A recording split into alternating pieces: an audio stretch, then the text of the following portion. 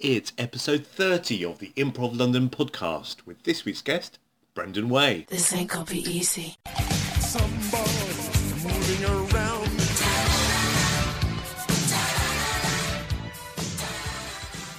Welcome to episode 30. I'm your host, Stuart Moses.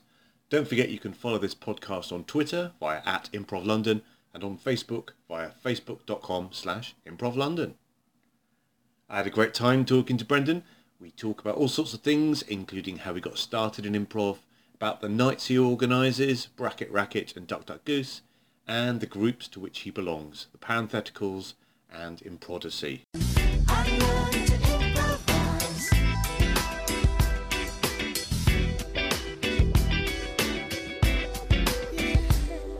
Brendan Way, welcome to the Improv London podcast.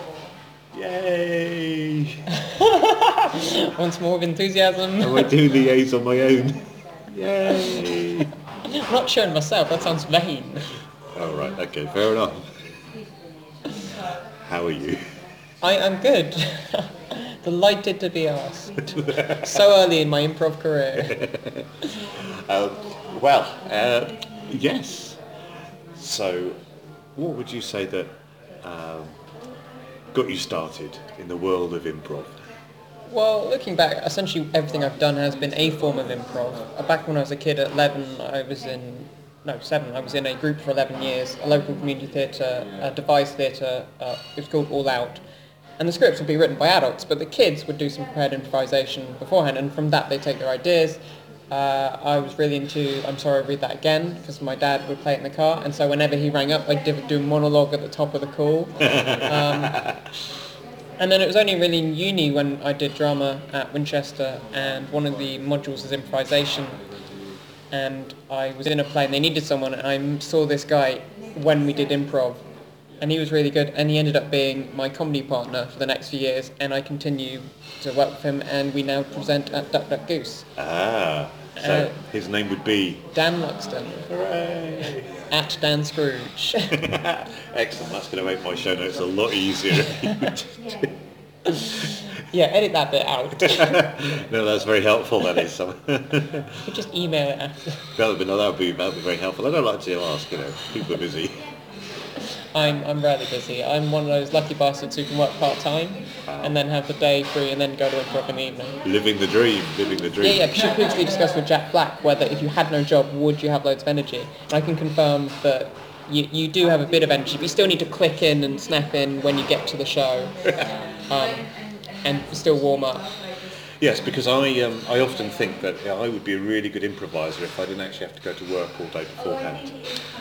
But then maybe I wouldn't, and I'm just lying to myself. Well, I went to work yesterday, and it was a Duck Duck Goose day yesterday, because that's every Monday, and I was busy, and my feet hurt from a long shift, and then snapped in Duck Duck Goose, one of the best shows all round. Jammers were great, it was bank holiday, jammers were great. I've just revealed what day it was.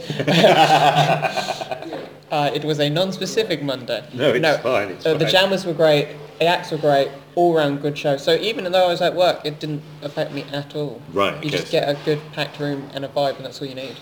Yes.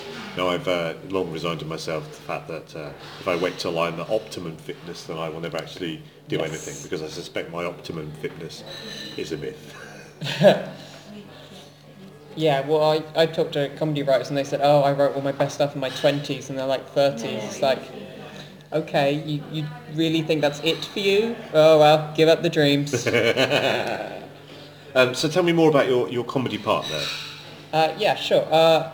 We were in more plays together. We started podcasts. We like to pretend we were on Radio 4. So we both presented our own shows. And his show was a version of Whose Line Is It Anyway, but with his own games. Wow. And we were opposite team captains, and we roped in someone that we knew to host.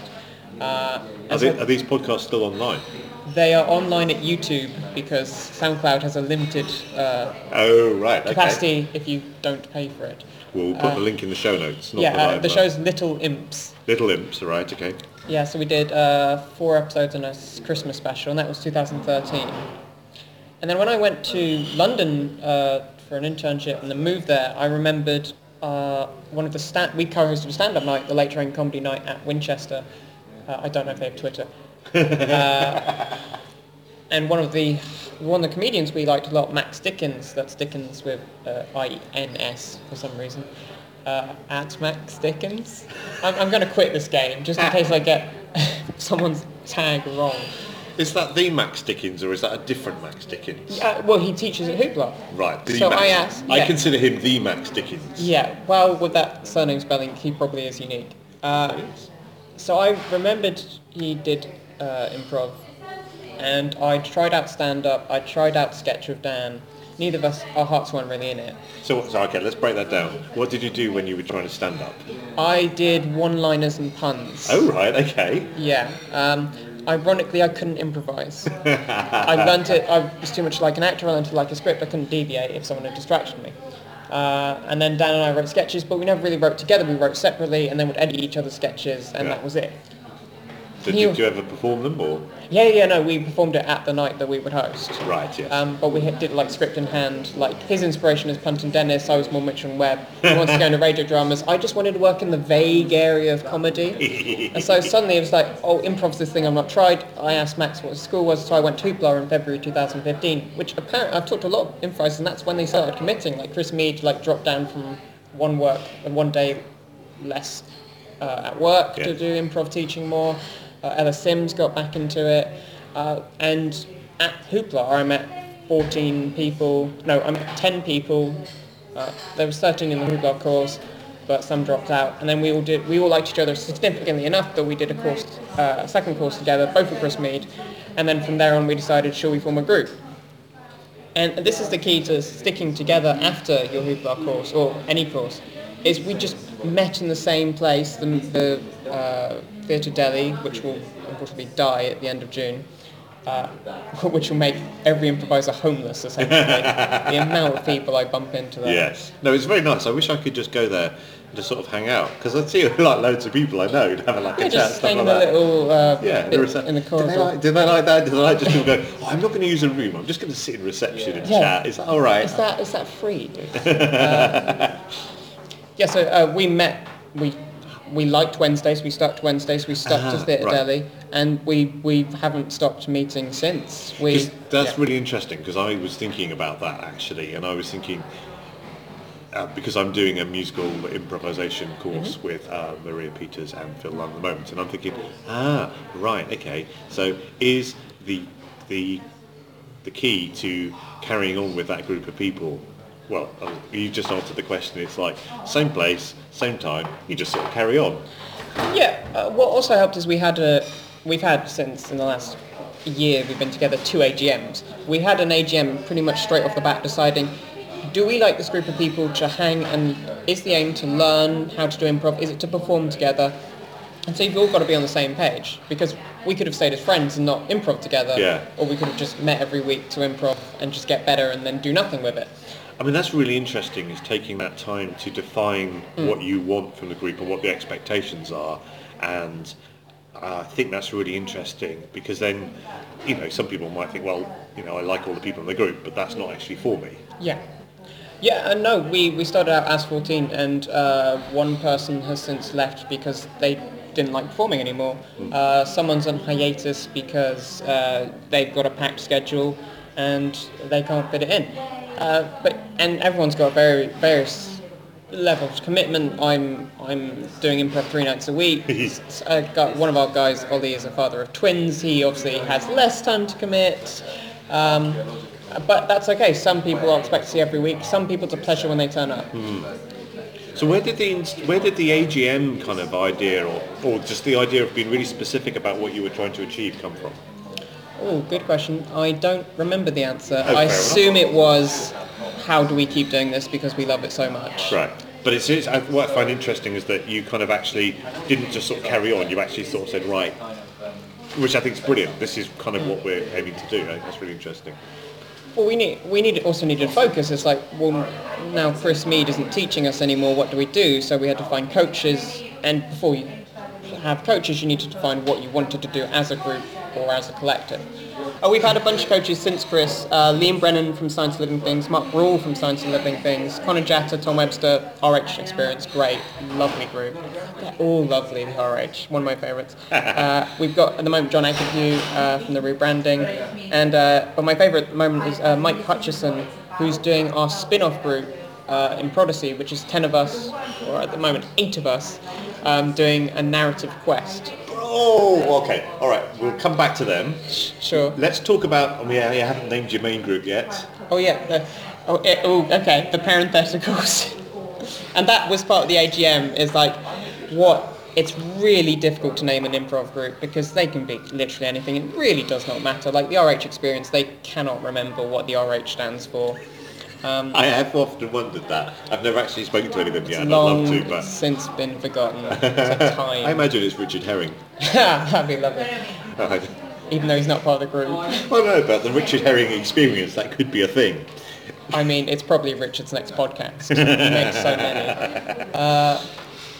In our AGM, we had lots of dumb names like. I don't seem like the first drafts people have when they devise a sketch show. So what was like Hotel Chocolate? There was something involving frog. One we almost went with Marjorie's Jackals, which was. That sounds like it's an anagram or something. It was an in-joke from a scene we'd done like a few weeks ago. But the problem with that is not everyone had been in that room, and you don't want to joke that only half the people know.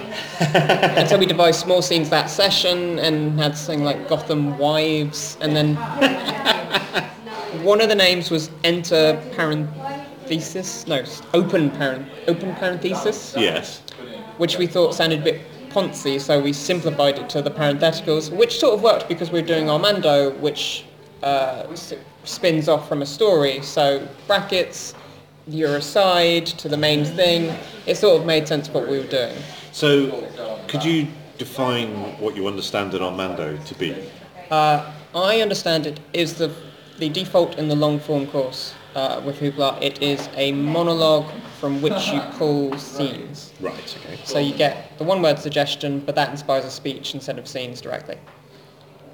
And what was it that drew the group to that? That is just what we knew. Oh, right, cool. Yeah, we had no preference. We've since realised, we don't have to do Armandos. We've done them for a few months and coasted, and we're experimenting at the moment with French braid, which is what the Science of Living Things do, which instead of sweep edits, it's essentially turning up and down the volume of a scene. So you just step forward and speak up and the others drift back. Because we had them at Bracket Racket, which we'll also get to. And we talked about their set ever since because we were so excited by their format. You don't have to do clumsy sweep edits where you run across a stage, which at our venue, the Star of Kings, isn't great because it's a small stage and we're a big group, so you can't really run in front without worrying about bumping your low ceiling or tripping. We're essentially doing... The French braid is... it's essentially Harold without the group games. Oh, right. And you always return to those 3 beats. Oh, that's interesting. Yeah, but we're trying to make it that the third beat is a bit more chaotic. Right. Because the third beat of the Harold is the universes collide, even if it doesn't really make sense.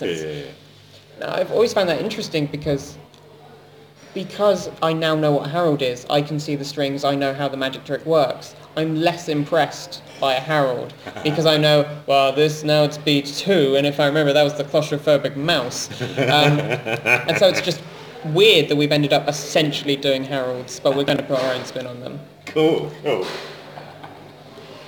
I don't have anything against Harolds, it's just it takes a lot to impress me because I am now, every time I see an improv show, I go, I see they pulled that from that quirk in the speech, Yes. and that anecdote has now been transformed into... Is it not possible to still be impressed even if you understand how the magic is done? I still laugh. Oh, right, I still yeah. find what they're doing funny. Yeah. It's just, I in my head, I'm guessing what comes next. That's interesting. I've tried doing that when watching shows as kind of a way of getting more practice. So if I'm watching a show and I think, okay, if I was in that and I was listening to that monologue, what would I take? What was shiny? What was the shiny thing? What would I put in my pocket? It's a good way of sort of practicing. Yeah, it means you're less active as an audience. Well, it makes you more active as an audience member, but does that take you out of it when watching it? I think actually, I don't know. I think I'm probably more engaged. I don't know. I suppose I'm listening because even if I spotted the shiny thing that I wanted to bring back, you don't always get to bring the shiny thing back. So you still need to listen to the other shiny things that people saw. We should perhaps define what we mean by shiny things.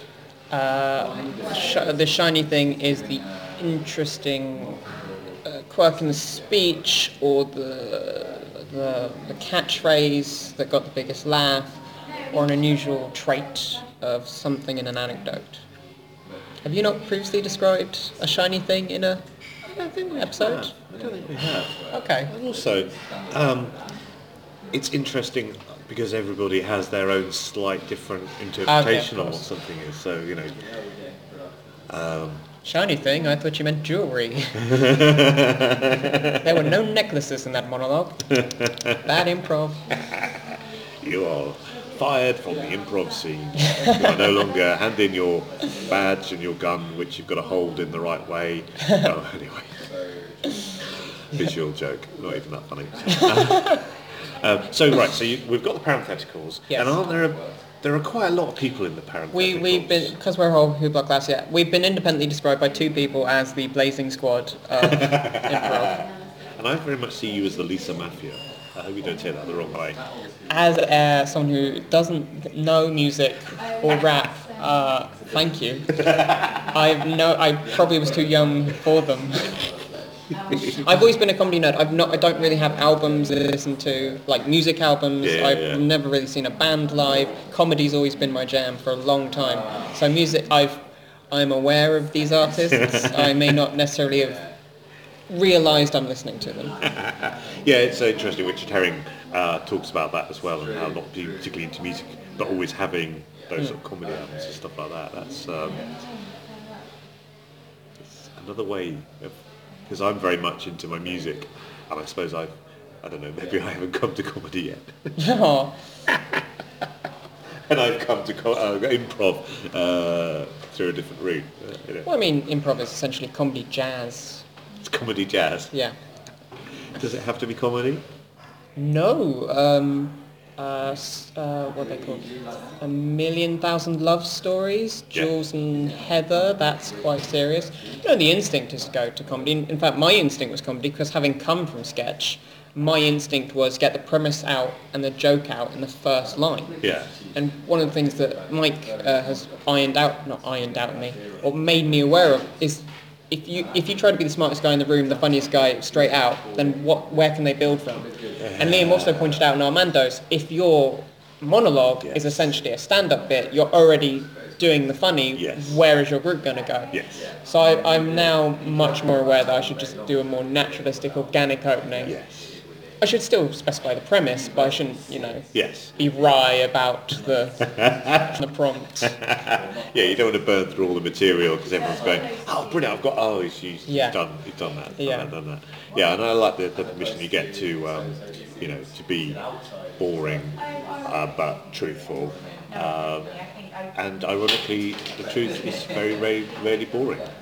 Yeah, one of the things John Agabu did with us is TJ and Dave's Heat and Weight, which is have an emotion with your scene partner, decide on one, turn to face your scene partner and just observe what position in the room you are, what body language is, and then from there build the scene. That was quite interesting. I've done that exercise with one of the parentheticals, Chris, and both times, I think he's instigated it both times. We've ended up as gay lovers who are arguing because one of us has cheated. Oh, was it the same person that had cheated both times? No. Okay, that's probably all right then. Otherwise. So if we form a double act, that is probably what it would be. I think that would be very zany. The parentheticals were created, and you've gone on to start your own night. Was that not a terrifying step? Well, it came from a logical place, and there's 14 of us, and we're never all going to be in the same room or get to perform that often, so we might as well have our own night where we can give ourselves essentially 2 slots. We do it overtly, covertly even. Until now. Yeah, well, The show just gone is literally us in 2.5 slots because we're also doing the debut of Improdicy. Right. One of which we're performing the night this episode goes out. What, tonight? Yeah, the 15th. So you're going off to do a show after this? Yeah, I'm going to the Miller. Rock and roll. Launchpad. Is it Launchpad tonight? Yeah. On a Tuesday? Yeah, what? Is it Launchpad or... No, it doesn't matter. Delete that bit. No, it's on a Wednesday, the 15th. You always release shows on a Wednesday. Oh, I see you were doing that thing where you... Oh. that was an example of the guest being really clever and bamboozling the interviewer, who sometimes adopts a faux naive way of... naive outlook on life to ask questions, and then sometimes is just really naive. And scene. I was like, at Launchpad on a Tuesday? What's going on? I mean, I'm already confused enough because it's a bank holiday yesterday, so I don't know what. Anyway. Let's backtrack. So, Star of Kings. Star of Kings, Bracket Racket. We started that because, we wanted to give ourselves 2 slots. We decided it was a bit... Originally the joke was, we are parentheticals, we shall bracket the night, we'll start first and last. We have since dropped that. It's not really a joke anyone picked up on or we drew attention to. So we will perform once in the first half, usually with the Armando, now we'll do the French Braid. And then at the end we have an audience jam, except it's competitive and there will always be half and half parentheticals on each side. And the other half is public. Oh, right. Oh, okay. So following the Dr. Goose model of you always need some jam captains to Yes. pull in the newbies. Because most of the time the audience at Bracket Racket, and hopefully we'll move beyond this, is our co-workers and friends. And they've never done improv and they just put each other's names in the hats or they think, oh, I can do that, and they come up. It'd be great. For improv to break mainstream in the UK, obviously in Chicago and the States it's big already, we need to attract the non-improv crowd because most shows, and we're aware of this, we're performing to each other. Yes. We'll go to the Miller on a Friday, Saturday night, we'll go to Dr. Goose on a Monday, we'll go to Genre Claude on a Sunday. We go to each other's shows because it's a jam. Yes. But we also need some people who aren't there, who just want to watch. Yes. It's like stand-up, but you don't get picked on. Yes. You know, I'm really interested in how we do grow the audience because, yeah, I mean, it's fine. And it's perfectly legitimate to perform to other improvisers. But yes, how do we get people who wouldn't necessarily watch improv to come and watch improv? Yeah, I think it's best if they just accidentally discover it. Like one of the Bracket Rackets, an entire birthday party was upstairs and they decided to come watch the show. So they were like 2/3 of the audience and they stayed for both halves. Wow, that's great. Yeah, and you can also do the old, if you're in the pub just beforehand, go, if you don't know, there's a show upstairs, it's free, you can come watch. And that gets a few people. That's cool. Yeah. I mean, they're already there. Yeah, so exactly. it's not like they have to leave the house. And they don't have to pay. And they can always leave if they don't like it. And if during the second half, you notice, it's less people now. But yeah, if you convert like 2 people a week from a show and they'll come back, that's great. Yeah, no, that's brilliant. So who or how did you get in contact with the Star of Kings? How was that? We had performed with Postscript, which is another Chris Mead group that came through Hoopla and stayed together. And they performed with us, they had us on at the Star of Kings. And when Charles from the Parentheticals was looking at venues, it's like, well, we've performed here, let's ask. And they gave us 3 shows with our deposit, and then they just haven't returned the deposit because we pulled in a crowd within 2 shows, and we've kept going for the rest of the year. So they wanted you to pay a deposit? Or? You pay a deposit, and if you don't bring enough people, they'll give it back or something, or they'll stop the How much that was? 50 quid. Right, okay. Which was a fair deal. Between, again, you divide anything between a big group. So between 14 it was nothing. Yeah, the way of numbers, I can see that. Yeah. Even if we drop a few, all costs are split. We're doing the Camden Fringe in August this year, 2016. And 10 people, you split the higher cost and the price of being the programme, you're easy. It's only a few quid each. Oh, that's brilliant. Yeah. And we'll probably make it back. Because again, 10 people, each sell 4 tickets. you've broken even. I'm really getting on board with this large group idea. This is definitely the way Stick with forward. your music, people. Stick with your music, people. Yes. See, I got your name in. Which is good because I very rarely remember. But then it's not about me; it's about the guests. So that's the main thing. I think for your like 100th show, it should be about you. It's all about me. I mean, I think so anyway. Why do you think I'm on every episode? So The opposite is true. Sometimes you edit yourself out of the episode, so it's just the guest talking. well, sometimes if I can just sit there and listen to the guest and I don't say anything, I'm also happy with that. That's also fine. Yeah, some of them are naturally loquacious, and the episode I last listened to was Angela and Leanne, and obviously they're a double act, so they can just talk amongst themselves. Yeah. Do you think we could persuade them to do like a regular podcast? Because I'd just listen to them talk. It was just brilliant. I love their characters so much. It's one of my new favourite shows, Sandy and Danny. All right, cool, excellent. Yeah, I saw them at Dr. Goose, then I saw them at Jean Record the following weekend. Fantastic format. Did the format change from Duck Duck Goose to Jean-Claude Van Damme? No, they just did a slightly longer slot. Oh, right. So did they explain their format on the show? Yes, they did. Okay, Yes. so they just did 3 dates instead of 2. Right. Okay. Yeah, Okay. no change whatsoever. No, I'm just curious because I'm not trying to stir up rivalry between Duck Duck Goose and Jean-Claude Van Damme, but you are the most regular Yes. nights with. Well, the night I went, I went with half the Duck Duck Goose team. Yeah, So yeah. it was a jam meets the other jam. Yeah. How did that play out? It was good. We enjoyed ourselves a lot, and the thing about that jam was, it was a really popular jam. So the second jam was like a dozen people plus the acts. It was very difficult to be in.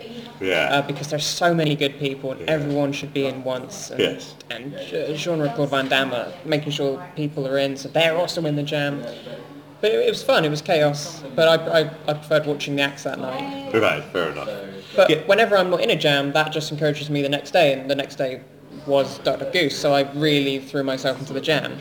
So sometimes you have to have a quiet jam to then want to come back. Yes. No, that makes sense. So yeah, you mentioned being a jam captain at the Yes. at the parentheticals, but that's also something you do at Duck Duck Goose. Do you just want to kind of explain what you mean by that? Yes. What I mean is every jam will have some of the Duck Duck Goose presenters, partly because they want to jam, but also just to shape scenes or to pull on people who haven't been in yet. Yeah. You want everyone to leave having a good time and to have looked good. And if you make them look good and give them just one scene, then we've done our job. It's not about us. That was the big transition from going from a audience member of Duck Duck Goose to a host. Was the jam is less about you. There's admin. You've got to make sure that everyone's involved instead of trying to steal every scene. Yes, that would be awful to go along to a jam anywhere and just Have the host dominate, yeah. So really the thing I most enjoy at Duck Duck Goose at the moment, where I feel I shine better, is the 2-person scene, because it's just you and a partner and nobody's going to tag in. Yes. And if one of you has a great idea, you roll with it. Yes. So that's where I have the most. Not that the jams aren't fun, and I hit a wall for a while, getting to my head about I need to pull people on, but I've gone through the jam wall and I'm enjoying jams again, but I still think two-handers are where I shine at the moment. Yes, I understand that. How did you get through your jam wall? Nothing specific, I just kept doing jams. Just like in a marathon, if you hit the wall, just keep running. Yeah, I have to say with jams, I've found that now that I just kept doing them and they sort of became less painful, and now I even kind of quite enjoy them. Great, well done. Not as much as I enjoyed 2-person scenes, but anyway. Okay, brilliant. So, how did you ascend from being an audience member of Duck Duck Goose to being on the Hallowed Elite? Well, in between Hoop Block courses, there was like this horrible month where there was an improv every week. What? Yeah. What? And I didn't have a job at that point, so I was like, what am I meant to look forward to? Chris Mead had mentioned Duck Duck Goose was a thing, and so I went along, and then I enjoyed it so much I went back week after week, and they said, you're here, you're good, do you want to be part of the team? And they hired the rest of us, Steph, Amar, Dan. Oh yeah, I invited Dan Luxton, who I previously mentioned, along, and he has since joined the team. So yeah, literally, if you want to be a host of Dada Goose, turn up every week and be good. They'll help you put out chairs. You help them put out chairs. They'll invite you. Disclaimer, that may not necessarily happen. Please don't try this. But if we expand, we'll think of you. Are there plans to expand?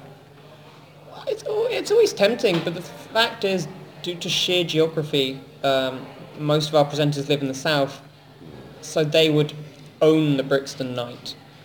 And then I wouldn't get to see them. And we love each other so much that we're in a house team, Direct Tales, which I'll mention later. I'm so glad we're trying to do this chronologically, else I would definitely forget one of my 3.5 groups. I say half because being a Direct Goose presenter isn't necessarily a team. You're obviously in a collective, but you're not. Your sole aim isn't to perform. I mean, but I think it's important to maybe communicate the fact that if you do take part in a Duck Duck Goose jam, or indeed a parentheticals jam, that there are people looking out for you, because a jam is a terrifying thing. Oh yeah, it's chaos. Yeah. Especially the ones Duck Duck Goose, if they go on second and the night's running a bit long, those tend to suffer. You've got to be really high energy and pull people through. Yeah. Like one of our jams, it went on after.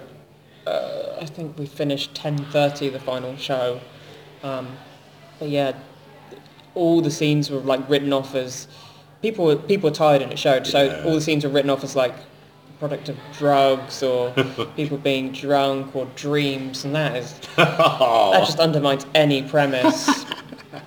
It just ends up surreal nonsense. I thought I'd done the worst improv ever, but I wasn't there that night. Oh, everyone's done the worst improv ever. And nobody cares, and it doesn't matter. And I think that's, It's fleeting.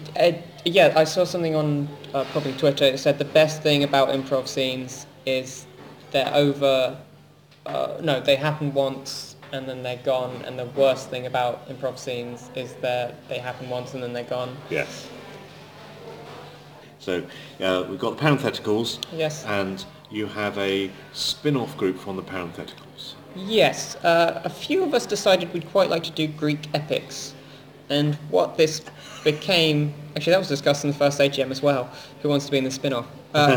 What it actually became was a more general narrative show with quests, which was great because not everyone has degrees or knowledge of Greek myths, so it's better to have a more specific idea. So it's no longer genre, but it is narrative and it is a quest, and the premise is we ask for an object and that becomes the object and the titular. That becomes the object of the quest, and we have a narrator and who guides. It's essentially side coaching narrating. But you also get to pimp people out, in slow motion. They do push-ups. They go on to name 5 other animals that can't jump. And we got Mike on board for that because Charles and I had previously been in Duck Duck Tales together. Charles since dropped out because he's in 3 groups total. Right. And needs a night off. Yes. Yeah, that's the thing. If you have loved ones, you don't get to see them that often unless they come to your show, and that's a bit of an ego trip. Watch me be brilliant, darling. So Charles and I were like, well, we need a narrative coach. Mike is good. Should we get him? So I'm now being coached for Mike for Duck Duck Tales, which I'll move on to, and in Prodigy. And it's the most fun ever because we've worked together for a year as the parenthetical, so we've already got a great chemistry, and it's just learning the form of stories and making them as simple as possible. Yes. Like Mike always uses the example, don't do something like you need to get the ring to the Sand King and he'll release the princess from the dragon. Just the story can be as simple as Sam needs a new pair of shoes for prom. You can still have interesting characters he bumps into on the way. You can still have someone who wants to stop him getting shoes. So yeah, at the moment we're just learning narrative. And also, Mike said we're in a unique place because there isn't actually that many single tale narrative. Glitch does it, and he's in Glitch. Yes. Ostentatious does dual narrative. Yes. Showstoppers does usually a love story. Yes. So focusing on one protagonist on a quest in the UK's London improv scene is actually not many people are doing it.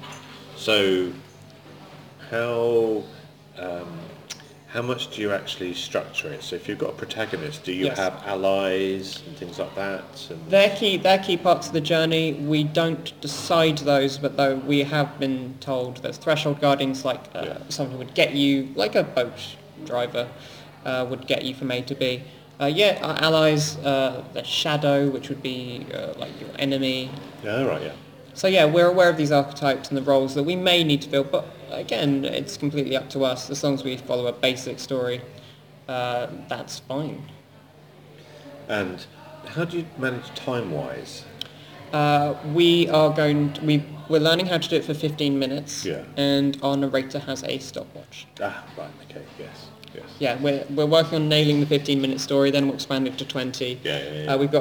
We've just finished a run of gigs in June. We put ourselves on Bracket Racket. Easy, we run that. I booked us for Duck Duck Goose, and I did actually do an email chain from both sides of the conversation just to prove that it's been booked. What, you emailed yourself? Yes. Hi Brendan, how am I? I'm very well, thank you Well, I very much. I have access to the Duck Duck Goose email, as do we all in the team. And then Launchpad, I emailed Steve Rose saying, oh, Mike's our coach, and he was like, oh yeah, brilliant, there's not enough narrative, so he booked us for 2 consecutive Launchpads, that's cool. including today, June the 15th. Actually, the best bit is one of these gigs was on my birthday.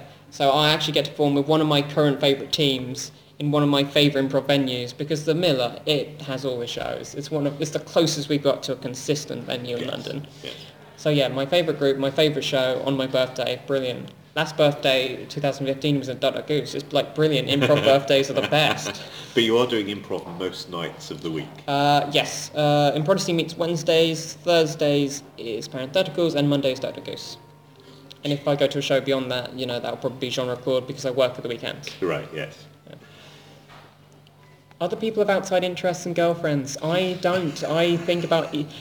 People ask what do I do during my days when I'm not at work. Usually improv admin. Right, okay.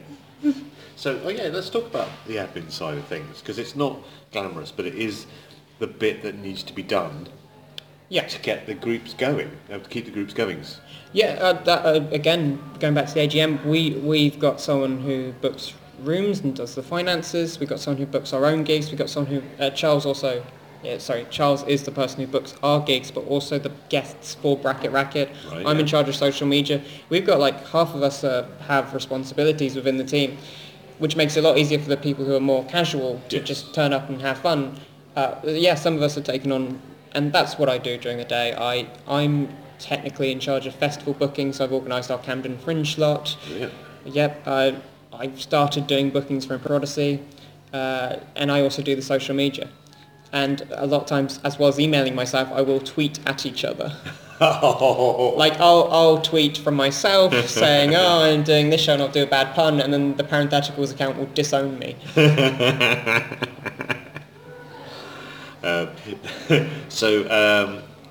How do you run the finances? So for the Parentheticals, Yes. presumably there's room hire, Coach hire. Is it just split equally between each It member? is split equally. If you're in Prodigy, that's an extra cost and a separate cost. We've just, after our second AGM, our second in a year and a bit, we decided we'll go for quarterly membership fees. So we'll just pay a lump sum. Yes. And then we'll adjust it according to what our costs are. Right, okay, yes. I think it's interesting to get that. So if you pay for a certain period of time, and then if people don't turn up, it's like they're losing out. Well, yeah. The great thing about the Parentheticals is we've described it in our AGM as the mothership. It's the umbrella company. You can always return to it. You can leave it. You can be jest in Improdocy. You can perform at Bracket Racket with either. You mean you're very much the funkadelic of the improv world? Oh, never mind.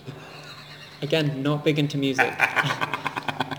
So Funkadelic were this big 70s kind of funk band, and there were like 1 million people in them, and they all went off and had their own Okay. sort of albums, and it was all under the same umbrella sort of thing. Well, that's you've actually inadvertently raised a good point about the parentheticals, and that we don't really crossbreed with other groups. Ooh, that Charles seems interesting. and Nat from Parentheticals are working on a group with Ellie from Giggle Loop. Which Obviously, is called... Butter Trumpet. Right, I've not heard of Butter Trumpet. They're still experimenting as far as I'm aware. Right, okay. Obviously, I'm in Duck Duck Goose. Beyond that, we don't really network that much. We don't go to gigs that much. Well, some of us do. I obviously go to gigs. I'm not bragging. I'm not. That's not me being snooty to the others. Only they were more like me. Yeah. Why can't they make it their entire life? Yeah, so not everyone has heard the parentheticals. Not everyone, if I told you all their names, would know them. I have written them down just in case I forget one, because I don't know who would be pissed if I forgot them. And there are a lot of them. Yeah, 14, used to be 14, now it's 12. Yeah, it's... we don't cross-pollinate, we don't jam that often. A few of us do, but we're in our own separate circle, essentially. And is that a deliberate choice, or is that just the way things have worked out? It's just the way things have worked out, because Yeah. people have other outside interests. Wow. That sounds healthy. Outside interests, yeah, absolutely. And do they then take inspiration from those outside interests so that they're not just recycling improv into their improv? That was me being slightly sarcastic in the line. Yeah, I'd love to have outside interests, but where do they find time? How do they manage to do that? Oh, I have plenty of time for outside interests, I'm just not interested. In fact, I'm in part of the London Comedy Writers, which is just a group that workshops and reads sketches and sitcoms. Oh, right, cool. And since I joined them before I did improv in London, and since I've started improv, I've really written very few sketches, Yeah. because that need to create is already being sated. Instead of me versus a blank page, it's me with a bunch of friends creating something organically that exists in the moment. You can't go back to sketches. And actually, one of our parentheticals, Kate, is on a comedy writing course and does still write sketches. Yeah. And a few of us did at one point try to work on a sketch show. Oh no, actually we did. We did a sketch slot at the Pretty Faces gig. Oh, yeah. In the Betsy Trotwood on the same night that the other parentheticals were performing at Launchpad. One of the advantages of a big group, you can literally be in two places at once. I mean, you're very much like Osric Tentacles in that respect. Obviously, I'm going to have to ask you to explain. They were a band that had had so many members over the years that had come and gone that they could legitimately play 2 gigs at separate places Nice. at the same time, because they... That has become the game of the podcast, is me now making Yes. music. And That's the music shiny reference. thing. That's my shiny thing. Yeah. Cool. You know, it's interesting. It's interesting what you say about how the parentheticals, you don't see them in, you know, lots of other groups. And although it's just the way things have worked out, it would be interesting if that were a choice. Oh no, it's not deliberate at all. No. We're not saying, oh, we're not good enough, or that, or we don't like them. No, but it's just like, it's something I find exciting when I see a group, and, you know, much as I love everyone on the improv scene, you know... They all, by and large, are universally lovely. Yes, but like, you know, I've seen that person, I haven't seen them in this combination, but I've seen that person before. But then when you see a whole group and you've never seen any of those people before, I find that really exciting. It's amazing, yeah. I mean, it doesn't happen often because Duck Duck Goose has literally every act, so I have seen most people in more than one group. Yes. And that's fair enough. Yeah. You know. Don't know their names, but I've seen them. Yeah, and you know, people shouldn't have to be exclusive to one group, but it's just if that were a specific decision. No, that would be it's an just interesting it's decision just to time make. commitments. Yeah. There's only so much energy they have from working at 9 to 5. Yes. Cool. So you tried sketches at the Pretty Things. Pretty Faces. Yes, good. So, you tried sketches at the Pretty Faces. Yes. Was that a successful experiment, or did you learn anything from it? Well, it came about because... actually, I don't remember. It came about because we'd seen the guy behind the show, Andrew, and he asked whether we wanted to do sketches, and we'd never done sketches as a group before, so we literally cobbled something together in a month. Right. And afterwards, we didn't really do it because, I think, mainly because of Improdacy. Right. And it would have been another night we'd have to take up Yes. to meet, and improv's our jam at the moment. Yes. No, that sounds fair enough. And of course, the Pretty Things are an obscure... The Pretty Faces. Yeah, but the Pretty Things are an obscure 70s rock band, so in a way, no, it was rubbish. I'm trying to retcon it into being So, yes, okay, well, we've mentioned Duck Duck Tales a few times. Yes. Please explain Duck Duck Tales. Sure. One of the acts that was brought over because of improv journeyman Mark Tyndall. Ding, ding, ding! Wah! He said the thing. Wah! He said the thing. I have also written down all the members of Duck Duck Goose, just in case I forget them. One of the people he brought over from Austin, the Hideout Theatre, was... Oh, what is it called? It was a Choose Your Own Adventure format, but they couldn't legally call it that, so they called it something else, which currently eludes me. Right, okay.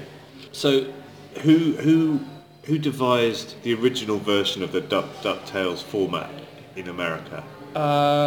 Peter Rogers and Lindsay McGowan at the Hideout Theatre devised it. Cool. They performed it Duck Duck Goose with some of our team and people we drafted in, so Mike Hutchison, Fran Reed, Arfie Mansfield, and they performed it and enjoyed it, and they were like, well, this should be a thing. So we decided, we'll do it as the presenters of Duck Duck Goose, which at this point is 7, but only 6 of us wanted to do it. And it's like, well, let's get some more people who we like working with. So we got Arfie, we got Ella Sims, and we got Mike in as coach. And Mike ended up narrator through a fluke, but he'll since transfer that power to Arfie and I. Ah. The great thing about being coached by Mike in 2 groups is he will do a game with Improdacy, and then 2 weeks later he'll do it with Duck Duck Tales, and I'm like, well, I know a few tricks here. Doesn't always work out, but I do have a slight advantage. It is sometimes nice to be really good at the game and just pick it up straight away. Yeah. And I have done the narrator role. For Improdacy, I will do the narrator role. None of us would say it's our favourite thing, but it's a necessary point of our format that we have instigated. It's interesting that both of those sort of spin-offs have both got a narrator. Yes. Which I don't think is that common.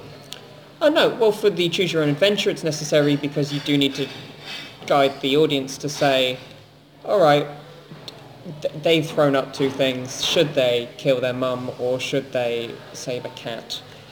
I should explain the format. Save a cat would be... Anyway, go on, yeah, explain the format. I think Save the Cat is a narrative book Mike recommended for us. Yes, it is, Save the Cat, yes. Yeah. An yes. unwitting reference there. Wasn't trying to be clever, which is what Mike told me to.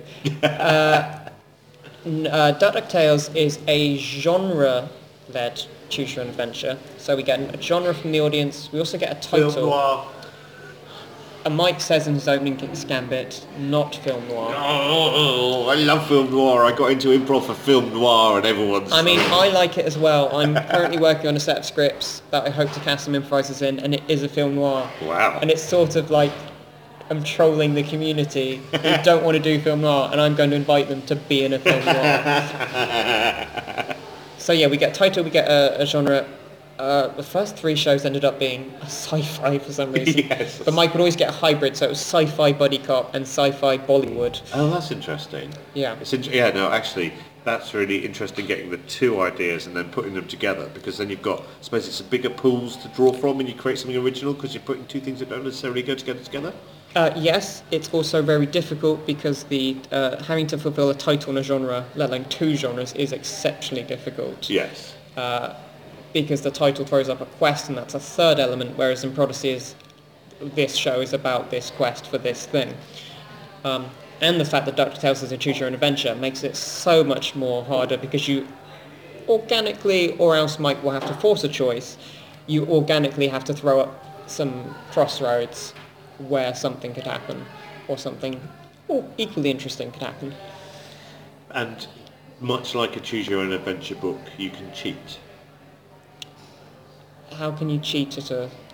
by keeping your finger in page 299. Oh yes, absolutely. If someone dies, we will go back to last choice. And in the last few shows, it's always been Arthur who's instigated. He's a smart player. He can throw the narrative ball gently over to the next field, if that's not a confusing metaphor. Instead of going, let's take the necklace of the Sand King to release the Princess of the Dragon, he'll go, oh, that book is in the library. And so you know, okay, the narrator needs to say, the next scene is the library. Right, yes. So he does subtle moves like that. But in this example, he is often the one to kill people, so we go back to a choice. So when you say that being the narrator isn't necessarily your favourite role, Yes. is there a way you can prepare? How do you learn to be a good narrator, apart from just looking out for those choices? Or is that it? We've just prepared by doing so many shows and rehearsals. Yeah. And being taught the story structure. Yeah, like anything, it comes through practice. You can just watch films and see the story structure. I've not done any big preparation. Tips, I would say, just minimal. You don't want to set what the initiation is at the beginning. You don't want to say two people called Sarah and John in a factory in the 18th century knitting, because then there's nothing to discover. Right, yes. It's much harder to come up organically with a game if you already know your physical action, your name, your location. So I set it minimally location and name, or relationships. Right. And they should always be friends. That's what improvisers have been taught. They must be friends. Yes. Or else it's just too many questions. Yes. Yes. Cool. Brilliant. Yeah. Yes, that sounds great. Okay, the big final question, okay. Improv's great, isn't it? That's not the question. That one's rhetorical. That's a because we rhetorical all know, if you're listening to the show, it's bloody If fantastic. you've listened this far and you don't like improv, brilliant, carry on. It's mainly going to be improv from now on, but anyway. From now on, what were the now other on. episodes about? 70s bands. I just meant that if you were listening to this podcast thinking, well, this is all very well, but I really want to hear Brendan talk about something that isn't improv, it's still going to be improv for the rest of it. Yeah, or comedy. Or comedy. Okay, so looking to the future, for either you or the improv scene in London, what would you like the future to hold? Where do you want to go? Who do you want to be? What do you want the improv London scene to look like? Well, I have actually written some of this down on my sheet as well. Hurrah! I think Camden Fringe this year, either with Improdacy or Parentheticals, you've got to do Edinburgh now. A lot of acts are going up. RH have done it a bunch of times. A group I saw last night, Running Amok from King's College London, are going up after being together for 2 years. Glitch are going up for the first time in 2016. That just sound, you lose a lot of money, you lose a lot of sleep, you go insane, but it just sounds brilliant. I've been up as a spectator, but to do the full 3 weeks, and you probably necessarily wouldn't, because with such a big team you would probably swap in and out, but doing a show every day, that's, recently 2 weeks running I've done 3 gigs in 4 days each week, and that's great, that's the dream. I mean, we're not being paid for it, but so much fun when a show goes well. And you're surrounded by your mates afterwards to chat. So definitely Edinburgh. I was reading Katie Schute's blog, and she said a great thing that don't wait to be asked to do something. They're not necessarily thinking of you, just ask directly.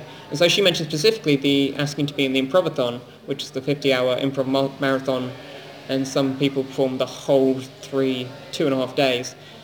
And I saw just a single hour of it this year, and that looked like so much fun that I'd love to be in that. So in a few years, maybe even next year, just early on, she said, email early in the year just to see when the dates are, and then maybe try and get in. Cool. Because that would be the ultimate. At the end of, I'm aware at the end of the 2.5 days, you're not doing great improv. You're sleep deprived. Everything will be nonsense. But it looks like so much fun. The people directing it, the guys behind Showstoppers, they give you your initiation at the beginning of the scene. They say, oh, and when the show I saw, Poirot is talking to, what's his name? Poirot is talking to Alfred in the catering cart whilst the femme fatale tries to hide. And so instantly you know what you're doing, and it's really well structured, and it looks like so much fun, and the big names in it, Ruth Bratt and Justin Brett and Pippa Evans and Carrie Lloyd, just like to just share a stage with them would be great. Brilliant. Yeah. Thank you very much indeed. Thank you for having me. That was great. That was perfect. Right. That was really cool. Cheers. I made this. That's improv!